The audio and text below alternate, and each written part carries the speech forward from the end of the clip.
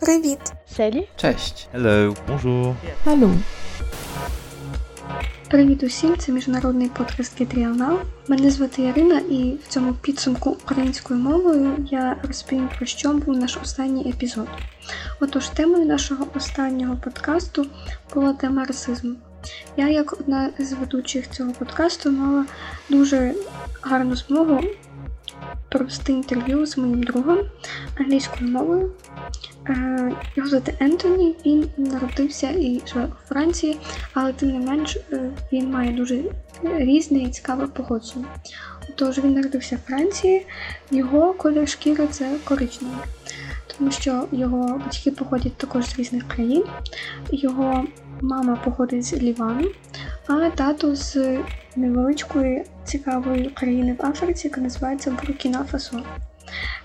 Проте все життя він прожив у Франції, в Парижі.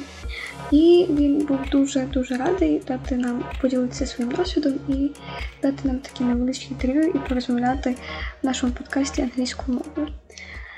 Отож, почали ми з такого пункту, як одна концепція расизму, коли я зробила такі невеличкі дослідження. А саме в цій концепції йдеться про те, що немає чогось такого як раса, немає такого поняття як раса. Ми не можемо знайти це в ДНК. Люди різного кольору шкіри не відрізняються жодними фізичними складовими. І деякі дослідники говорять, що раса – це немає чогось такого як раса, а є щось таке як етнічність. Етнічність, походження і також адаптація. Тобто колір шкіри, але не тільки колір шкіри, але також інші різні риси, такі як волосся, очі. Це все залежить від адаптації людини, від того, звідки вона походить, звідки походять її предки. І це абсолютно не має ніякого відношення до поділу людей на різні категорії. Також мій друг цілком з цим погодився, він сказав, що це досить для нього очевидно. Така річ для нього досить очевидна, і він теж вважає, що це все пов'язане з адаптацією, пов'язане з тим, в яких країнах, з яким кліматом, з якими умовами народився, і відповідно до цього, як пристосувалися до цього твої предки, і також як пристосувався потім до цього ти. Також ми обговорили такі питання, коли і чому появився взагалі такий поділ, такі стереотипи і якісь упередження відносно людей з різним кольором шкіри. І разом з моїм другом ми йшли до спільного висновку, що, на жаль, в людей є щось таке, як більшість і меншість. Тобто люди завжди думають, що більшість – це щось краще. Наприклад, якщо в якійсь країні переважає більшість людей з світлим кольором шкіри, це означає, що хтось колись через якісь непорозуміння або також через необізнаність почав визнавати, що якщо таких людей є більше, живе більше на даній території, то означає, що вони мають якусь першість, мають якісь більші привілеї. Наприклад, також ми потім обговорили питання протестів, які були недавно. Протести Black Lives Matter. Мій друг говорив, що так само, як і я, він їх підтримував. На жаль, тоді під час пандемії він працював з дому і він не міг брати безпосередньо участь в цих протестах, але його друзі брали участь. Він також розказав, що в багатьох містах Франції ці протести відбувалися. І в цих протестах в основному йшлось про те, що є щось таке, як привілеї білих людей. І для того це також відносно до нашої теми, що люди, які є більшістю, придумали собі, що в них є привілеї певні. І для того йде така нерівність, яка відбувається в багатьох країнах, яка призводить до дуже фатальних і дуже несправедливих наслідків. Також, на мою думку, з якою також мій колега погодився, те, що одним з великих плюсів цих протестів, які відбувалися в світі, також мені дуже запитався, чи ці протести мірні відбувалися в Україні, на що я не була впевнена, але особисто я також підтримувала в соцмережах, і ми дійшли до такого висновку, що важливим елементом цих протестів було не лише самі протести, не лише, так скажімо так, прохання про права, про рівні права, а також велика кількість поширеної інформації про ці права, які люди не мають, про ці нерівності, про все те, що раніше, можливо, було більше замовчуване, про привілеї, власне, від людей, англійською, власне, називається white privilege, про те, наскільки багато чого люди, наприклад, в моїй країні не підозрювали, в таких країнах, де, власне, така міжкультуровість є не надто такою популярною. Це був дуже гарний урок і повчання. Також ми навіть зачепили тему того, як до цього ставиться в моїй країні. Єдине те, що я була дуже пишаюся, чим я дуже пишаюся, це те, що моя країна є дуже привітною, дуже дружньою до людей з інших країн, до іноземців. Принаймні, моє середовище завжди, я думаю, що ми любимо іноземців, ми любимо, коли нас приїжджають. І завжди я була дуже відкритою, була в такому середовищі, де люди були дуже відкриті. Я вважаю це величезним плюсом. Але тим не менше є люди, які, я би не сказала, що є расистами. Звичайно, є різні люди в різних країнах. Але більшість людей попросту не є хейтерами, не є расистами, а просто не є необізнаними.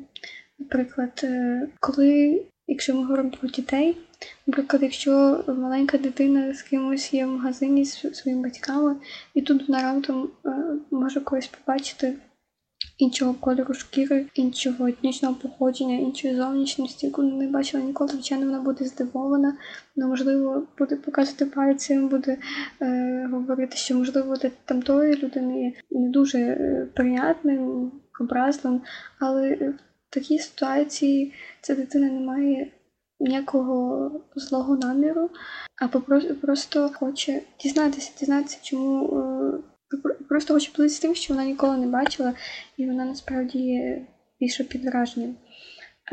Тому, на мою думку, такі речі, як Black Lives Matter, тобто чорні життя також мають значення, призвела до того, що ми сталися більше обізнаними, так що в різних країнах живуть різні люди, які про це, можна сказати, бачили небагато людей різного етнічного походження за своє життя, можуть завдяки цьому навчитися, що є різні люди, які виглядають по-різному, які живуть в різних країнах, але попри це ми всі людьми, ми всі однакові. Звичайно, ми є всі різні, але мається на увазі, що ми маємо всі однакові права, і це абсолютно не впливає ні на яку першість, і ні на які інші привілеї. Бо це те саме, що ти маєш просто іншу зовнішність. Так само це інше етнічне походження. Повертаючись до того, що ми говорили про те, що мій друг також багато подорожує, він поділився тим, що він особисто не стикався з такою проблемою, з проблемою якогось дивного ставлення інших людей через його зовнішність, тому що було щось таке, що люди просто були здивовані.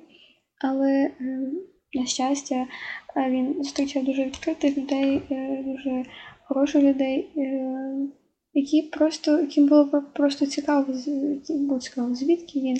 На мою думку, якщо людина подорожує і якщо вона є відкритою до нових речей, то проблем з якихось порозумінь не повинно виникати. Тому ми говорили, що насправді дуже важливим є відкриття для себе нових країн, нових культур, подорожей. На жаль, під час пандемії ця можливість не є настільки доступною.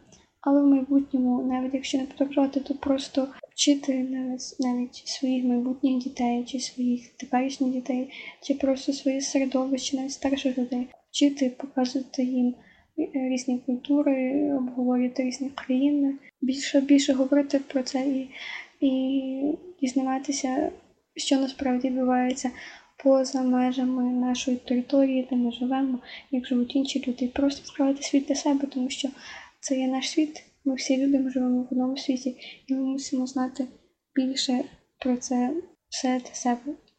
Наприкінець одним з прикладів і таким невеликим жартом було те, що стосується якраз першого пункту, що колір шкіри і різні риси, які мають люди, які передаються, можливо, між поколіннями, Це залежить від території, в якій ти народився, в якій ти мешкаєш, як твоя шкіра, власне, меланін, який знаходиться в шкірі, як він пристосувався до цього, як він захищає, якщо йдеться про шкіру, як він захищає цю шкіру, наскільки, тому що чим темніша шкіра, тим означає, що тим більше є в ній меланіну, тим більше вона здатна захиститися від цих небезпечних ультрафіолетових променів в даній території. Тому люди з світлою шкірою можуть отримати сонячні опіки, наприклад, що не спостерігається в людей з темною шкірою. І таким невеличким жартом і фактом було те, що була історія про мого діда, який живе в країні, і руками працює в селі, на городі, і через це, що він перебуває досить довгий час в такому середовищі, його шкіра змінила досить, скажімо так, свій колір, тому що взагалі він народився з світлим кольором шкіри, з білим кольором шкіри, скажімо так, але через це перебування при таких умовах, крізь роки, його шкіра стала, я б навіть сказала, коричневе забарвлення, його засмага не змивається вже роками. І це було дуже цікаво і дуже весело для мого друга, але це теж ще раз підтвердило цей факт, що навіть колір шкіри можна змінити під впливом середовища, це не є щось, що відрізняє тебе. Звичайно, ти можеш цим народитися, твої риси різні передаються через твоїх батьків, але також це можна змінити таким шляхом, якщо ти живеш в певній території, і твій організм, твоя шкіра, і все пристосовується до цієї території. І друг навіть поділився зі мною таким фактом, що є навіть така мапа кольору шкіри, наприклад, яка змінюється, починаючи від Європи, наприклад, в Іспанії або в країнах більше середземноморських людей вже є темніший колір шкіри, тому це не йдеться тільки про чорних людей і білих людей. Люди мають різні відтінки шкіри в різних країнах, і це все пов'язане, власне, з територією, з мешканням роками на даній території, також з нашими предками. І це все просто, деколи це може бути весело і цікаво, але ми дійшли до такого висновку. Звичайно, що це все просто, люди думають, що це все дуже складно, дуже заплутано, але насправді це все просто адаптація нашої шкіри до умов. Звичайно, наш подкаст, наші розмови були базовані на наших думках, на нашому досвіді, на тому, що ми дізналися. Але ми надіємося, що це теж буде дуже цікаво і дуже інформативно послухати також англійською мовою, де ви можете дізнатися більше фактів, які не війшли в цей підсумок. Всім дякую за увагу, це був подкаст Get Real Love. З вами була Ярина. Па-па!